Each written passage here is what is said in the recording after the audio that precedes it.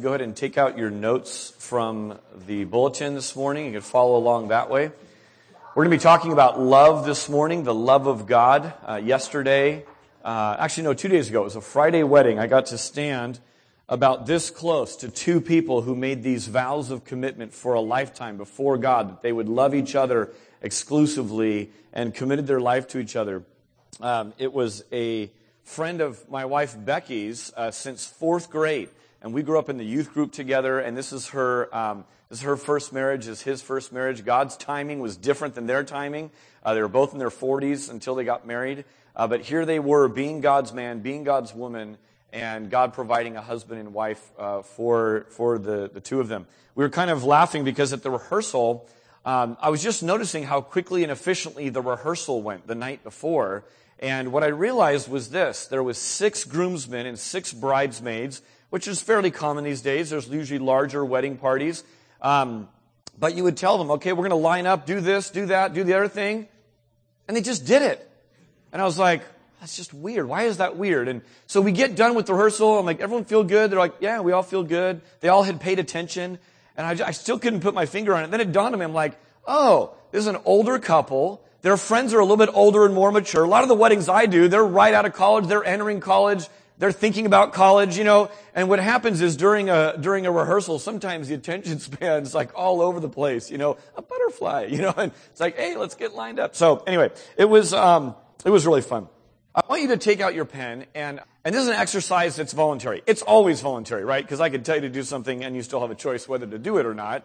But I wonder if you were to take some space on your handout this morning and just begin to list who loves you. Who is it that loves me? And you just started writing down the names of those who loved you. So I won't be offended if you can listen and write at the same time. Just as we go through the morning, you can kind of jot some things down. You're like, for starters, my dog loves me. I know that one for sure, And then the follow-up question would be this: how do you know that they love you? You don't need to write something next to each name, but it's a valid question. How do you know this person loves you? Here's my opening statement this morning and what we're going to build on. That knowing that we are loved, and I mean really loved, changes us forever. It alters us forever. I think about this couple that I got to be a part of their wedding 2 days ago. And one of the things that I said to this girl, because we've walked with this woman for a long time, we've been friends with her for a long time, is you are a daughter of the Most High King. It's radically altered her entire life. She hasn't felt, she's wrestled with this, make no mistake, she's wrestled with it, but she knows that she's loved and accepted by God. And so not having a husband all these years, always being, a bridesmaid and never the bride. She was kind of joking around, I should get up all the bridesmaids' dresses that I have, weddings I've been in before, and take a picture of me next to it in my bridesmaid dress, which would be a great shot, don't you think? And the neat counsel of that is, man, she's been a great friend to a lot of different people. She's been there to celebrate with a lot of different people as they've been chosen, they've been loved on, they've been vowed to, and it's not been her turn yet. But she has kept herself. It's changed her life, knowing that she's loved by God. Look at the screen for a moment. Your response to this may be the most important thing about you. Your response to the statement, God loves me, might be the most important thing about you. Let me tell you 2 stories. These are two students who came through youth ministry at my previous church. The first one is a guy who we are at Hume Lake Christian Camp, and the speaker has just preached powerfully from God's Word, and he is calling people to the front. He says, if you're a sinner and you need to repent and you need to turn your life over to God, you need to come down to the front. So I noticed one of my students get out and walk up, and he's up in the front, and I see him from the back, and his chest is just heaving and throbbing and kind of moving around. And I walk up to this kid. He's bigger than me by this point. I've known him for a long time. And I just threw my arms around him. And this kid is just wailing. He's crying out to God. And I threw my arms around this kid, and I just said one thing to him over and over and over. I just said, God loves you. God loves you. God loves you. I just kept telling him that. Because that's what he needed to know. That's all he needed to know. And I'll tell you what happened at that camp in that moment is that there was something like a dam that just burst open. How many times had I, as his youth pastor, told him, God loves you? It's kind of my job to remind kids that God loves you. I tell them that a lot. I know his parents intimately. I've prayed with them far too many times to count for this kid's salvation. How many times had they said, God loves you? No matter what you're doing right now, God loves you.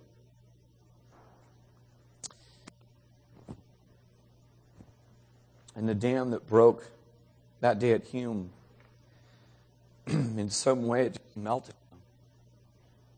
It freed him up. And it wasn't just one of those stories where happily ever after he walked solidly with the Lord and we can all point to that miraculous moment. But that moment was a key part of this guy's story, and that was at least a decade ago. And to this day, he's encouraging other believers with his faith. He's plugged in, not just living a godly life, but using his gifts for ministry, worshiping the Lord. Let me tell you about a second person. A second person is a girl that I knew, and she could not believe that God could really love her. She had no doubt that God existed. She had no doubt that God loved people. She could not get it through her head and her heart that God would love her.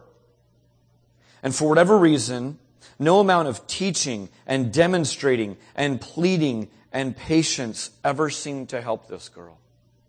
She was locked in this prison that God couldn't possibly love me. And so for this girl, that kept her kind of chained to this rugged past that she had kind of been through, which no doubt contributed to the fact that that was a barrier, and that was part of what was keeping her bound from ever being able to realize or feel or sense or understand the love of God. Now, those two stories are representative of a lot of stories probably in this room. And here's what I would venture to guess, is that each one must decide this reality. Does God love me? Follow-up question. How can I tell? I mean, who says whether God loves me or not? How do we know that? How do we ascertain that as true or not? And then finally, what does it mean to be loved by God? Every world religion, every belief system, even if it's devoid of God, delves into this very topic, the love of God. The differences between these belief systems couldn't be more pronounced. But the question before us this morning is, what does that really mean? What does that look like? How does it affect us? Now, as a Christian, I've come to depend on the Bible as authoritative.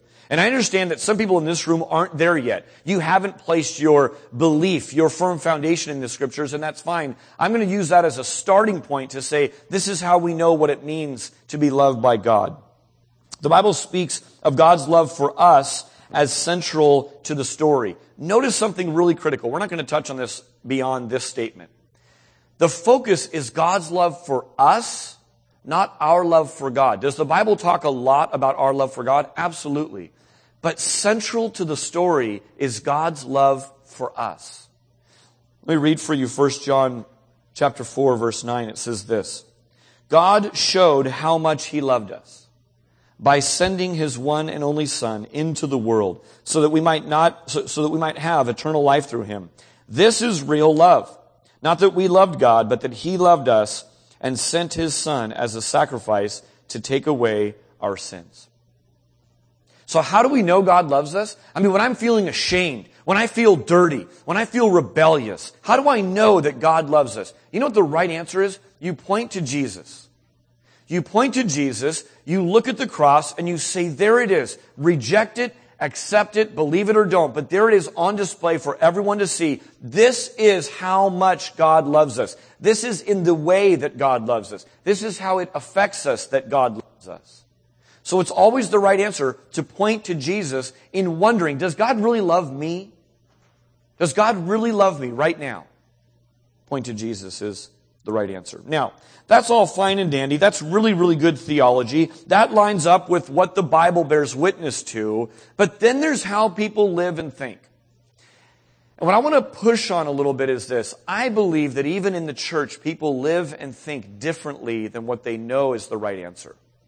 So the right answer is, we look to Jesus, we know that He loves us because of the cross, but maybe on the ground, so to speak, God's love looks a little bit differently. How many of you like to go to football games? Or watch football, okay? Then you probably know this verse I'm about to reference. It's called John 3:16, okay? It's kind of famous. In John 3:16, even football fans who don't go to church would know this. Well, they might know the reference. They might know what it actually says. But it says this, "For God so loved the world that He gave." And then it goes on to say some things. Here's my thought. I think some people stop right there and live out their life kind of functionally with this phrase, "For God so loved the world that He gave." So that, here's what it would mean. If God gives, then we must be loved. If God is not giving right now, then I must somehow be in the God doghouse. Okay? So if I'm being given good health, God must love me. If I'm really sick, what happens? God, do you love me? If I'm being given the promotion and recognized for my gifts and talents, then God must surely love me. But if I keep being passed over, if I do great stuff and no one's noticing, if I'm not nearly as gifted as that person over there, God, do you really love me? If my relationships are all just swimming along happily and all wonderful, then surely God loves me. If they're rocky, God, do you love me? Do you see where I'm going with this? That's theology on the ground. We can give the right answer for an hour on Sunday morning, but how we live is really what we believe at the deepest level. So for God so loved the world that He gave. We're in this series called Step of Yes. And we're just taking what it looks like to respond by an invite to God from these different people. We're going to look at a prophet named Daniel today. How thrilling to know that it doesn't stop with the biblical age. God is still inviting in these different areas that we're looking at in the Scriptures. So if you have your Bibles today, I'd invite you to open up to the book of Daniel. Daniel was a teen who was invited by God to be greatly loved. There's a lot of different ways you could go with this, but I would sum it up this way. He was a teen who was invited by God to be greatly loved. I'll give you a second to go find the book of Daniel. While you do, this is Boston. Thank you, Boston, for drawing an image. So many great shots of Daniel, and this was a good one to pull up. Appreciate his artwork. Here's a little synopsis. Here's a little background to the book as we get into it so that you can kind of get your head around what's going on. We're going to cover a lot of the book very quickly, so this is it in a nutshell. The king of Babylon has declared war on God's people, and he's besieged Jerusalem. Jerusalem's the capital city. It's the all-star city, and that city now is under siege. Ashpenaz, which is a really cool name, is the head of the palace staff, and he tells his staff, go and get some Israelites who are from the noble and royal families and bring them to me for a 3-year internship so we can have some palace workers. Only get the cream of the crop. Only go after perfect specimens. So he sends off to go and do that. Well, in the context of that, Daniel, who's at the age of 16 at the time, and 3 of his friends are deported from the besieged Jerusalem off to Babylon to go and be a part of this involuntary internship to work at the palace. They're handpicked for a government service. And if you take the book of Daniel, you basically see 6 stories that kind of feed our resolve of what it looks like to live unflinchingly obedient to God's commands in the face of all kinds of turmoil. We're going to look at those 6 stories. It also contains 4 visions, and the visions paint kind of this really big picture that God is sovereign while all the kings and rulers and wars and policymakers and lawyers all battle and gain ground and lose ground and use the media and don't use the media and all this stuff, that God's sovereign in all of that. That God's over and above all of that. So if you take the book, 6 stories, 4 visions. We're not going to touch the visions at all. I would strongly encourage you to go read them. They're pretty fascinating. To just read them and say, God, what do you have for me in this? Why are these in the Scripture? And begin to let those teach you. But we're going to look at these 6 stories this morning. So John 3:16 says, God so loved the world. How about an individual? How does that flesh out to not just God loving the world because He made it and He has to? That's kind of distant. But how does it flesh out that God loves me? God loves you. We're going to look at an individual. To kind of keep us on this mind of trying to flesh this out from God loves the world to God loves an individual, we're going to call it the Daniel the whole morning, okay? So, for instance, for God so loved the Daniel that he gifted him, okay? So this is taking God so loved the world and bringing it down to an individual, in this case, Daniel.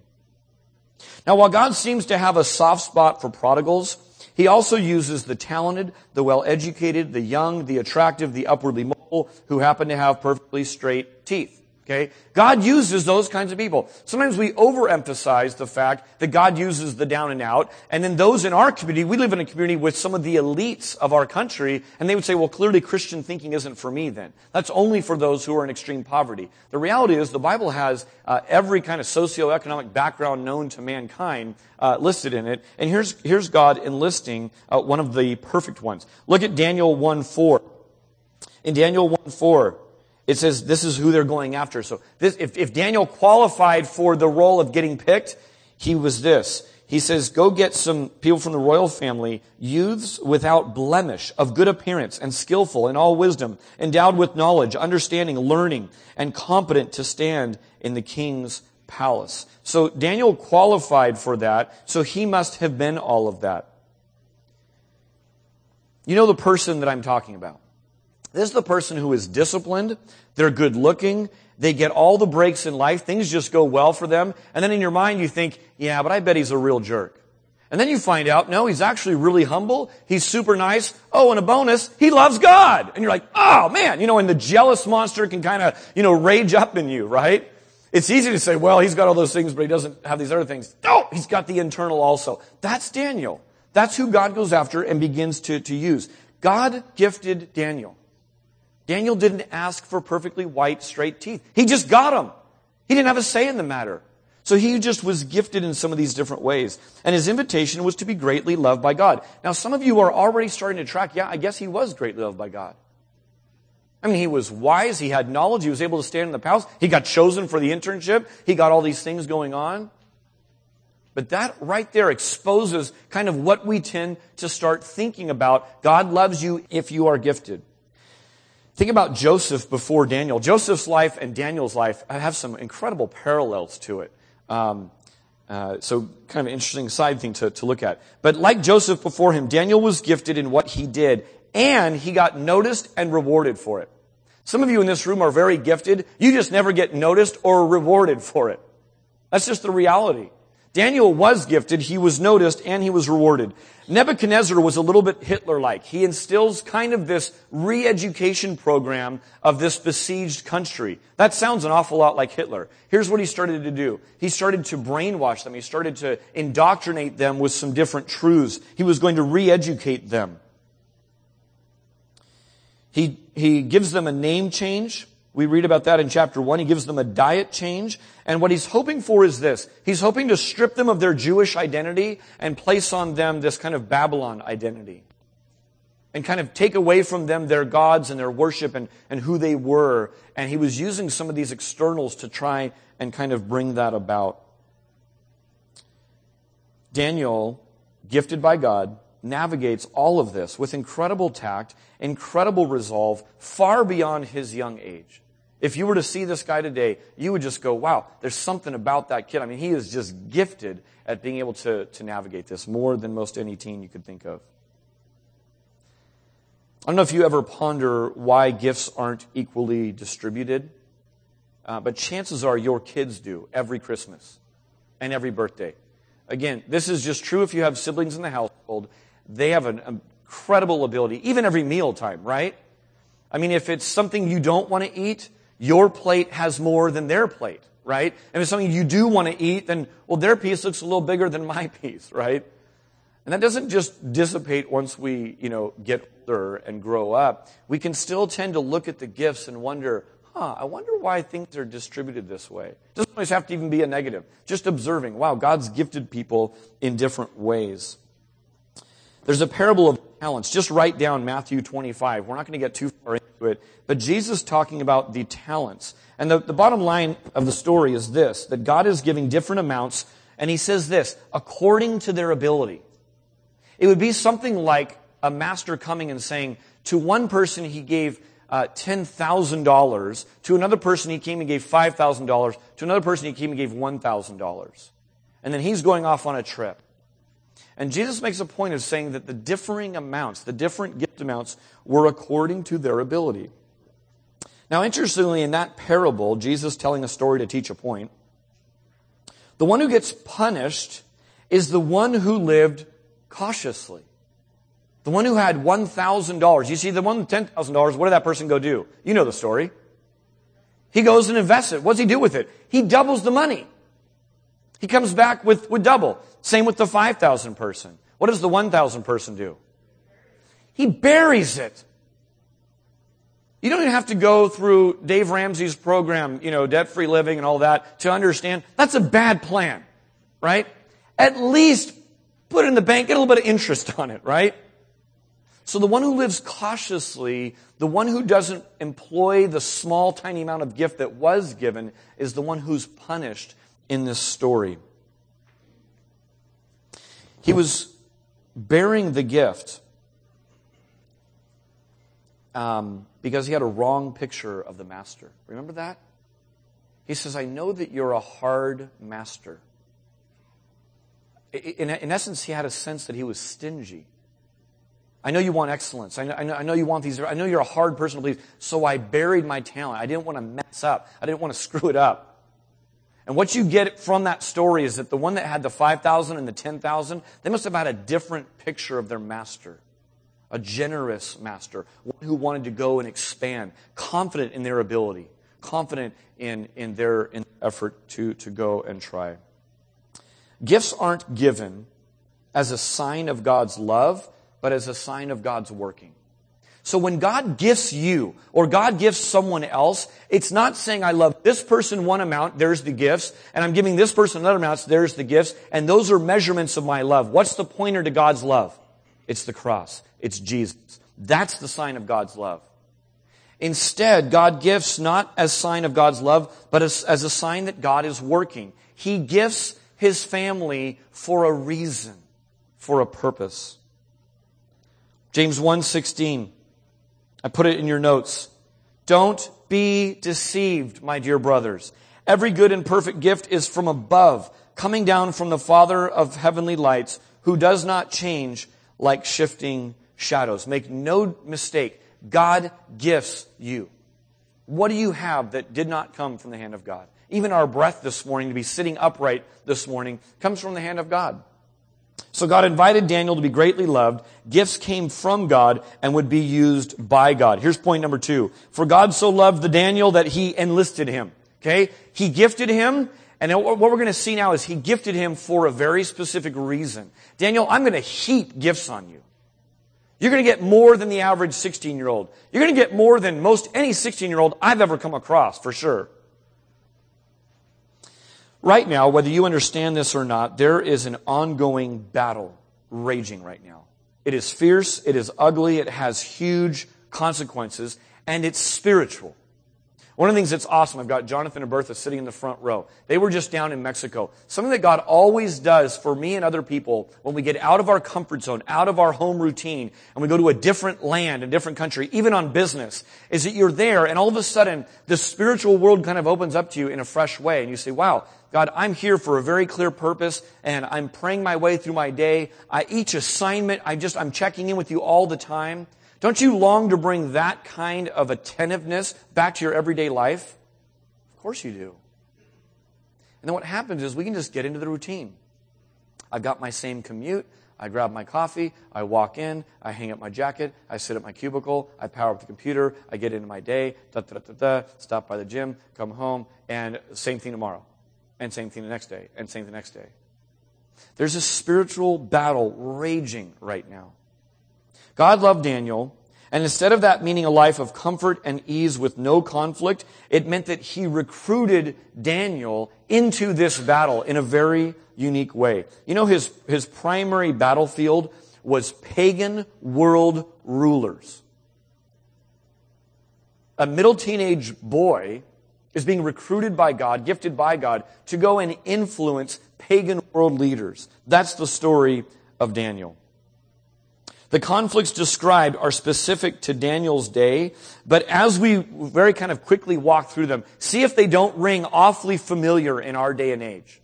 See if these same kinds of conflicts aren't right before you in your everyday interactions as a believer in a society that isn't just turning its attention toward God and thriving in its Christian walk. All right, let's get into these. The first one is really the first part of chapter 1. It picks it up verse 8. And it's this idea of self-indulgence versus restraint. I'm going to give you 6 battles. And there's kind of 2 people that step into the ring each time, and they're going to duke it out. So right with the story, I told you about this re-education program, they say, okay, we're going to give these youths the choicest food. The subject for self-indulgence in this particular case with Daniel is food. But just to kind of lift your brain, think about other appetites that are appealed to you every single day. And how self-indulgence is being promoted, and yet you could look at that and say, gosh, I know there has to be some restraint in there, or else that could easily become a god. The Bible specifically calls out the stomach as a god, right? That we're not slave to our appetites. Daniel's offered the rich, choice food of the king along with the best wine. Look at verse 8 of chapter 1. It says this, "But Daniel resolved that he would not defile himself with the king's food or with the wine that he drank." How different this is than most teens. I've already been uprooted from my family. I'm in a foreign place. Might as well at least take this great stuff being offered to me and indulge in it. And yet Daniel would not defile himself. You could say that Daniel is a conscientious abstainer. Kids, when parents say eat your vegetables, we know that science shows that this is healthy for you and a good plan. But the Bible, way before science caught up to it, was saying the same thing. And when mom says eat your vegetables, she's got a verse, okay? I mean, here it is. You can kind of blame it on Daniel. Mom can point to that, and you're like, okay, it's actually in the Bible. I'm going to do it. I mean, I know science is there, but the scriptures were way before, and they've got it nailed down. So really blame it on Daniel. When you see this, basically God gives favor to the person in charge of Daniel, who's training Daniel up in this internship. He says, okay, I'm going to let you try this out. And what happens? Daniel comes out far healthier than the others. Right? So he's a conscientious abstainer, say, I don't want this rich food. I don't want the best wine. I want to pull back and just do these things and eat according to the way that I know that honors God. And in the end, we see restraint wins. Here's the next one. Chapter 2 is almost the entire story. It's pagan magic versus divine wisdom. There's a lot of dreams in the book of Daniel. The king dreams, and he tells his cabinet basically not only to interpret the dream, but he says, this time I'm going to add a bonus project for you. You need to tell me what the dream is. My hunch is, this dream was so traumatic for this king that instead of playing the little game of going back and forth, he says, man, I want you to tell me what the dream is in addition to interpreting the dream. They kind of play along with him, but ask him to change the rules back to when it was happy times. Would you tell us the dream? And then we'll conspire and play the little game, and we'll give you back kind of a little interpretation of the dream. And the king basically says, I know what you're trying to do. Quit stalling. Tell me the dream, or else it's the end for you. I'll know that you're fakes. They kind of get fired up at that. They say, there's not a man on earth that can tell you that. And once again, kind of make this plea. Can we just go back to the little charade? You tell us the dream. We'll tell you some things. We'll have some grapes and some wine and go on with our day. Can we just do that? That was more fun. The king's put his foot down. They tell him there's not anyone on the planet that can do that, but they don't know about Daniel. Look at chapter 2, verse 27. We pick up the story and it says this, Daniel answered the king and said, no wise men, enchanters, magicians, or astrologers can show the king the mystery that the king has asked. Daniel is reaffirming exactly what his astrologers and enchanters and magicians were telling him. But then he goes on to say this, but God can. God knows your dream. God can reveal it. God loves Daniel and reveals the dream and its interpretation to Daniel, which he then passes along to the king. Now imagine, friends, okay? I mean, put yourself here. You've had a dream that terrorizes you. You run the country. All your people that you've kind of leaned on and you've kind of had this tradition passed on can't tell you the dream. Along comes a guy that says, no one can tell you the dream. God alone knows the dream. And then he comes back and says, God told me your dream and its interpretation. And they come and they articulate the dream to you that you had and you've not told a soul. It's a miracle. And it would get your attention, right, as the world leader. So Daniel does that. Confusingly, this is really interesting in this story over and over. There's constantly bad news for the kings. These dreams aren't, you're doing such a great job worshiping me, king, that I'm going to expand your kingdom. These dreams are, your kingdom's going to be ripped out from under you because you're worshiping yourself and exalting yourself over and above me. So Daniel keeps giving bad news, and strangely enough, he keeps getting promoted for it. He keeps getting rewarded for giving this bad news. So it's a different time. It's a different season. So he brings the bad news. He gets the promotion. And he says, hey, can my 3 friends come along too? And they say, sure. So his friends get a promotion as well. Divine wisdom wins out over pagan magic. Flip over to chapter 3. Chapter 3 is all about idol worship versus God worship. There's a prideful king. He sets up an idol for all to bow down to. And then he says, this is so fun, let's make it a law. Let's make it illegal not to bow down to an idol representing me. Daniel and his friends are tattled on in verse 3, chapter 12. They say they don't worship the image that you've set up. And Daniel's 3 friends are thrown into the fire. Now, it's interesting when you see that story that the king looks in and sees the 3. It's not just 3. There's now 4 in there. Many scholars believe that's Jesus showing up in their trial. It's kind of the coolest campfire you've ever imagined. You're actually in the campfire. Jesus is there. You're singing Kumbaya. You're having a Bible study. I don't know what they were doing, but kind of a neat scene. They come out unscathed. Here's the power of it. The king notices the power they possess and proclaims their God as the winner. And then what does he do? He signs that into law. Okay? So pick it up in verse 29. He says this, therefore I make a decree. Any people, nation, or language that speaks anything against the God of Shadrach, Meshach, and Abednego shall be torn limb from limb and their houses laid in ruins. For there is no other God who is able to rescue in this way. Now, what he says is a true statement. God is the only one able to rescue in that way. And the sentiment is nice, but this whole making converts by signing it into law and ripping you into half if you don't proclaim the name of God has never worked, okay? It started long ago. Let's make it a law. All of you should be Christian. We're going to rip you apart if you don't. That's not God's way. I mean, isn't this history? Like, read your history books. There's a lot of Christians who have gone around, marauding around, doing this. World religions today do this. They violently oppose you. They will rip you limb from limb if you don't proclaim good things about their God, and if you say bad things about their God. How different the God of the Bible is. How different the true God is, who says it's His kindness that leads you to repentance. That kid who walked down voluntarily and was weeping over his sin, he wasn't scared to death that he was going to get ripped limb from limb if he didn't repent right then. That wasn't the tactic I used. Instead, he was drawn in because of what we just sang about. He loves us, and it changes us. All right, so God worship wins. Any of these sound familiar yet? I mean, can you see, even though it's in Daniel's day, can't you see these same things kind of just transposed with a little bit of a different details in our day and age? All of this is everywhere. God is using Daniel's life to expose the lies of this world. Let's keep going. The next one there it is. Prideful little kings versus the sovereign King of Kings. Turn over to chapter 4. There's more dreams happening. This time the king seeks out Daniel because as verse 9 says, the spirit of the holy gods is in you.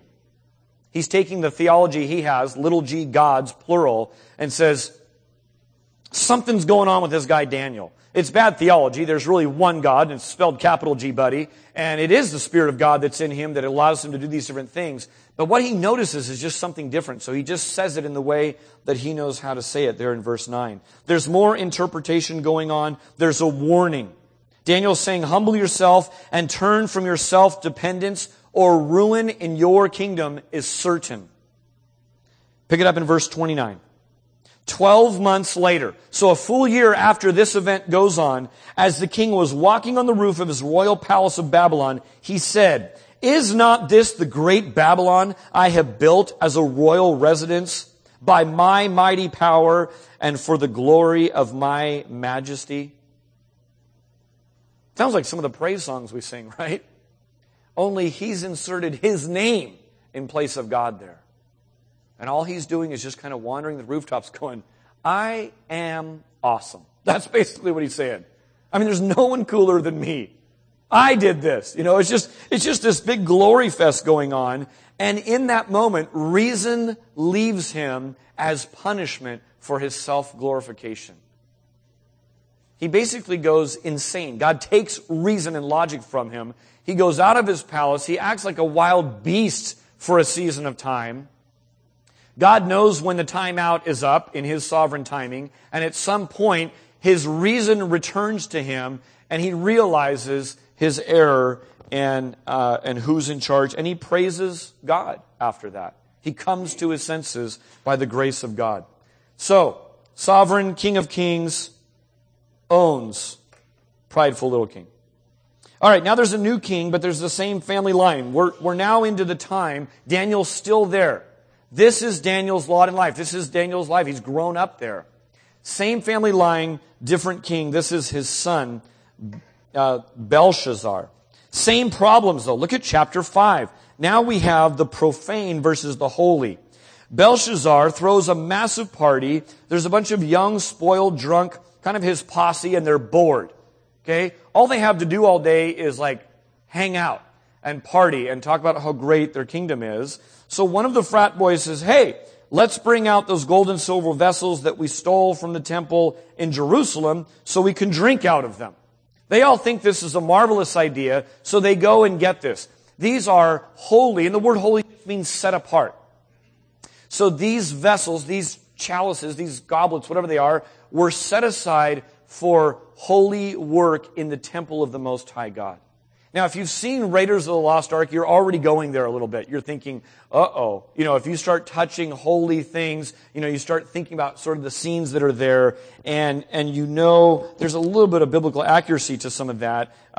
And so as they go and start to do these things, they are taking what has been made holy and they are profaning it. In the midst of them drinking out of these vessels, a finger starts to write on the wall.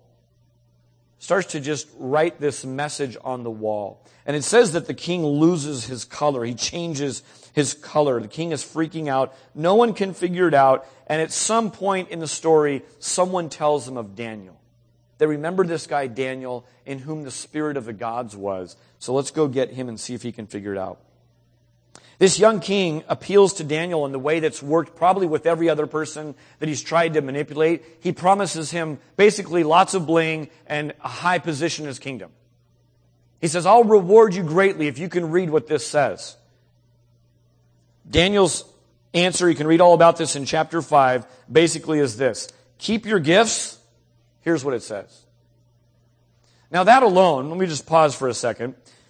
That alone is just telling of what's going on in the heart of Daniel. He serves a far weightier kingdom and a much greater and mightier king, and he's looking forward to a reward that all this little, jewelry and great little places in this little kingdom, they just don't appeal to him that much. So I'll give you all this stuff. I'll give you up to half the kingdom, all these big promises, if you can do this for me. And he says, man, keep it. I'll tell you what God says, because that's what I am. I'm a prophet. I speak the words of God, and that's why I do it. But I've already got my reward. You can keep your stuff. Man, to live like Daniel. He then tells him his own family history. He says, King, let me tell you about your family history. Kind of a bold move. It says, your dad was proud, bad stuff happened, and now here you are doing exactly the same thing that your dad has done. You don't know what the message says? Here it is. First part of it. God has numbered the days of your reign and brought it to an end. That's just the introduction. It gets better. You have been weighed on the scales and been found wanting, king. 3, your kingdom is divided and given to the Medes and the Persians. Strangely enough, Daniel gets a purple leisure suit, lots of bling, and declared 3rd place in the kingdom. So once again, bad news is given. The king's like, he doesn't want it, but give him the reward anyways. So Daniel gets promoted to 3rd place in a kingdom that's done that night. So you kind of see how ludicrous it is to kind of get these things. It's the best the king can possibly give him, but who cares? It's all going away. So, holiness wins. Here's the 6th story. Chapter 6, conveniently enough, there's a new king. This is King Darius. Darius favors Daniel. God has allowed this king to see Daniel somewhat for who he is, and he just favors him. He says, man, whatever this guy touches turns to gold. Keep promoting him. Give him more and more. Of course, the peers didn't see it as such a good idea that Darius was planning on promoting him. So they basically conspire against Daniel to say, how can we trip him up and make Darius not promote Daniel so that we still have a shot? And they tried to look for a way to mess him up. And the only kind of chink in his armor was in his rules and regulations with his God. They couldn't go after his character. They couldn't go after his choice in people he hangs out with. They couldn't go after, how he handled his finances, evidently. They couldn't go after all these things that you would look for if you were trying to trip someone up. He was walking with the Lord. So they said, you know what, I'll tell you how we'll do it. We'll use his God against him. So they go to Darius, kind of appeal to his pride. They say, hey, let's sign into a law that anyone saying a prayer or a petition to anyone but you, O great king, for 30 days, for a month, shall be punished by being thrown into the lion's den. What does Daniel do? He goes right on praying to the God he serves because he serves a higher authority. Does that seem like a good plan in the flesh?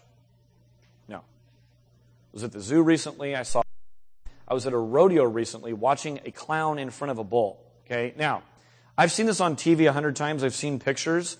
But when you see it live, a human body in front of this bull that just chucked a guy off of his back and has massive horns, I had a new respect for clowns. There's just no question about it. I'm watching this guy going, whoa, that's a massive beast. This could get really ugly. And here he is darting around, getting the bull's attention away from the cowboy.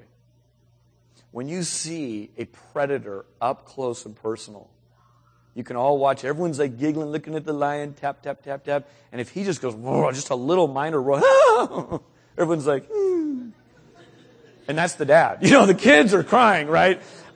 So, again, I mean, bless Boston's heart. But a 5-year-old image of that claw and the lion doesn't quite do it for, like that's not quite scary enough, right? So when we think of this, we say, wow, Daniel continued to pray, windows open, openly praying, doing exactly what was against the law because he served and trusted in a higher authority. Daniel is fed to the lions. God rescues him by shutting the mouths of the lions. Again, go read about it in chapter 6. Plans of God win over the scheming of these individuals. So, 6 conflicts, 6 victories. God's love for Daniel started with gifting. God, Daniel, I'm going to give you all this gifting. But what was it for? It was for a purpose. I'm not going to give you all of this so you can turn into one of these punk kings who just has no mission in life and sits there and just soaks in all these gifts. I'm going to give it to you not for a life of ease, but actually for a life of conflict so that you can be used by me. Very briefly, God so loved Daniel that he injured him. Don't be tempted to romanticize Daniel and his story. It's only in hindsight that we can marvel at this kind of beautiful story as it unfolds. Wow, Daniel was so awesome to do that thing with the lion's den and his buddies in the fire and going into the king's court and saying these truthful things. Think about it. He came from a defeated homeland. He was carried off by marauders at age 16. He lived his entire life that we know of in a foreign land. He lived to honor God, and yet he was repeatedly punished and tested over and over and over again. And just when he gone in on good with a king, that king would leave and there'd be another one, they'd forget who he was, kind of like Joseph. So we can sometimes romanticize the things that he went through, but in real time as he went through it, he was really, really tested to lean on this God who loved him. Notice that God loved Daniel in all of this and not out of it. It wasn't that God's love was so great that he pulled him out of these problems and heartache. Daniel had to walk through with heartache for his entire life. But we see that the Master has a plan. I know some of you have a theology that says, wow, it's really hard for me to get what you're saying here. God so loved the Daniel that he injured him? Is that really the kind of God we serve? Here's what I would say. I would point back to the cross. Isaiah is another prophet who would come along, and he's talking about Jesus, and he's saying it pleased the Father to crush him, to injure him, talking about Jesus, the Messiah. Why would it please God to allow injury to go on with one of his children? Because the Father has a master plan. God can see beyond the horizons we can't see. Isn't it true we can look back on the story of Jesus and celebrate communion this morning, find it totally beautiful? And yet as you walk through it in real time and you get to Good Friday and the passion of the Christ, the suffering of Jesus, it's not beautiful, it's hideous. But when you pull back and see the spiritual battle and the victory and the extent that God went through to show and demonstrate his love and to free his children, it is astoundingly beautiful. So maybe you're saying here this morning, I'm not Daniel, so what does this mean for me? Let me give you just a couple of words of application. Jude 21 says, keep yourselves in the love of God. Don't settle for simple knowledge. Yeah, of course God loves me. Get on with it. What's the next point? This kid I mentioned at the beginning that was weeping in front because of his sin, he opened his life. God used something in that camp setting to open his soul to a complete transformation of what it meant to be loved by God, not just a head knowledge. You can partner with God in this by turning your heart's attention, by gazing on the reality. I am the beloved. God loves me. And letting your heart and mind linger there. Daniel shows us that being loved by God isn't demonstrated by our immense gifting, by our great circumstances, or even how much great ministry God does through us. Jesus, in Luke 10, you don't need to turn there, but maybe just write down Luke 10:20. Jesus sends out these 72 disciples. He gives them authority. He says, hey, go and be about my kingdom. They come back and they're giddy with power. It was a great missions trip. They're up in front of the church doing the missions report. Here's what went on. Man, we saw these things go on and they were just fired up about it.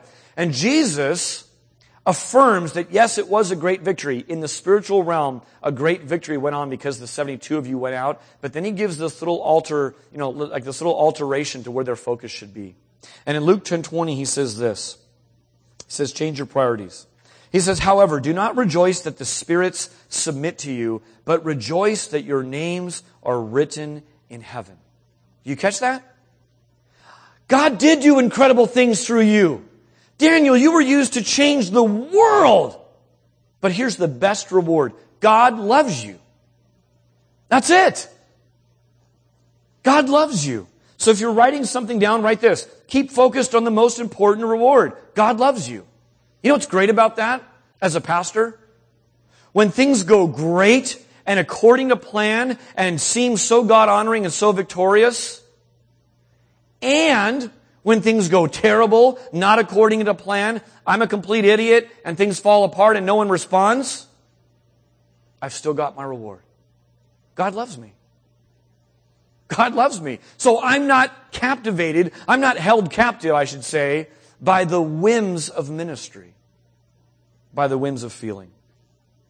Daniel also shows us this, that in the face of extreme inconvenience, that's a huge understatement if you read the book, and even outright persecution or death threats, go about your business of being upright, loving mercy, and humbly walking with your God. Micah 6:8 is what we're instructed to do that. So number 2 is just rely on the love of God in everyday life, every day. Let me invite the band up right now. Listen to Romans 8:37 through 39, kind of with the context of Daniel who dealt with big world leaders. He says, "No, in all these things, we are more than conquerors through Him who loved us. For I'm convinced that neither death nor life, neither angels nor demons, neither the present nor the future, nor any powers, including world governments and armies, neither height nor depth, nor anything else in all creation will be able to separate us from the love of God that is in Christ Jesus our Lord." Do you see how you keep pointing back to Jesus as the measurement for God's love?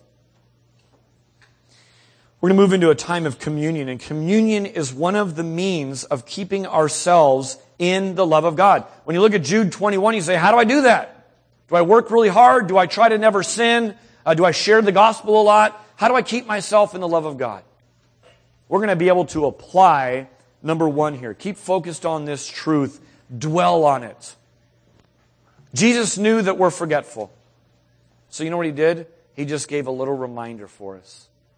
He says, man, when you gather together, come around the Lord's table. Come around these elements, the bread and the wine, and realize that this is my body that was broken for you. This is representative of the blood that was poured out on your behalf. Remember these things. Focus on these things. This morning, my invitation to you is this. The band is going to lead us in a song that is going to communicate a lot of just gospel truth. Let the words wash over you. As they do, the elements are going to be passed. I would just invite you, as the elements are passed, take a little cracker, take a little cup of juice, and just hold them. When you're ready in this first song, just celebrate the fact that God loves you this morning. Let me pray.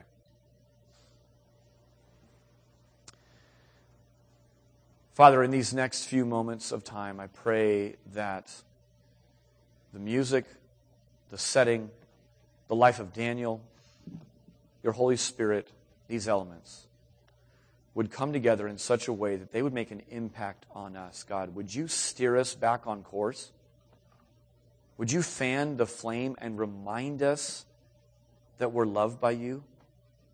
God, for those who've never bent the knee, for those who've never trusted by faith in receiving your love through Christ, I pray this morning is the morning that happens. That by faith, they trust in you. And perhaps even take their first communion, celebrating what you did on the cross for us. We love you and praise your name. In Jesus' name, amen.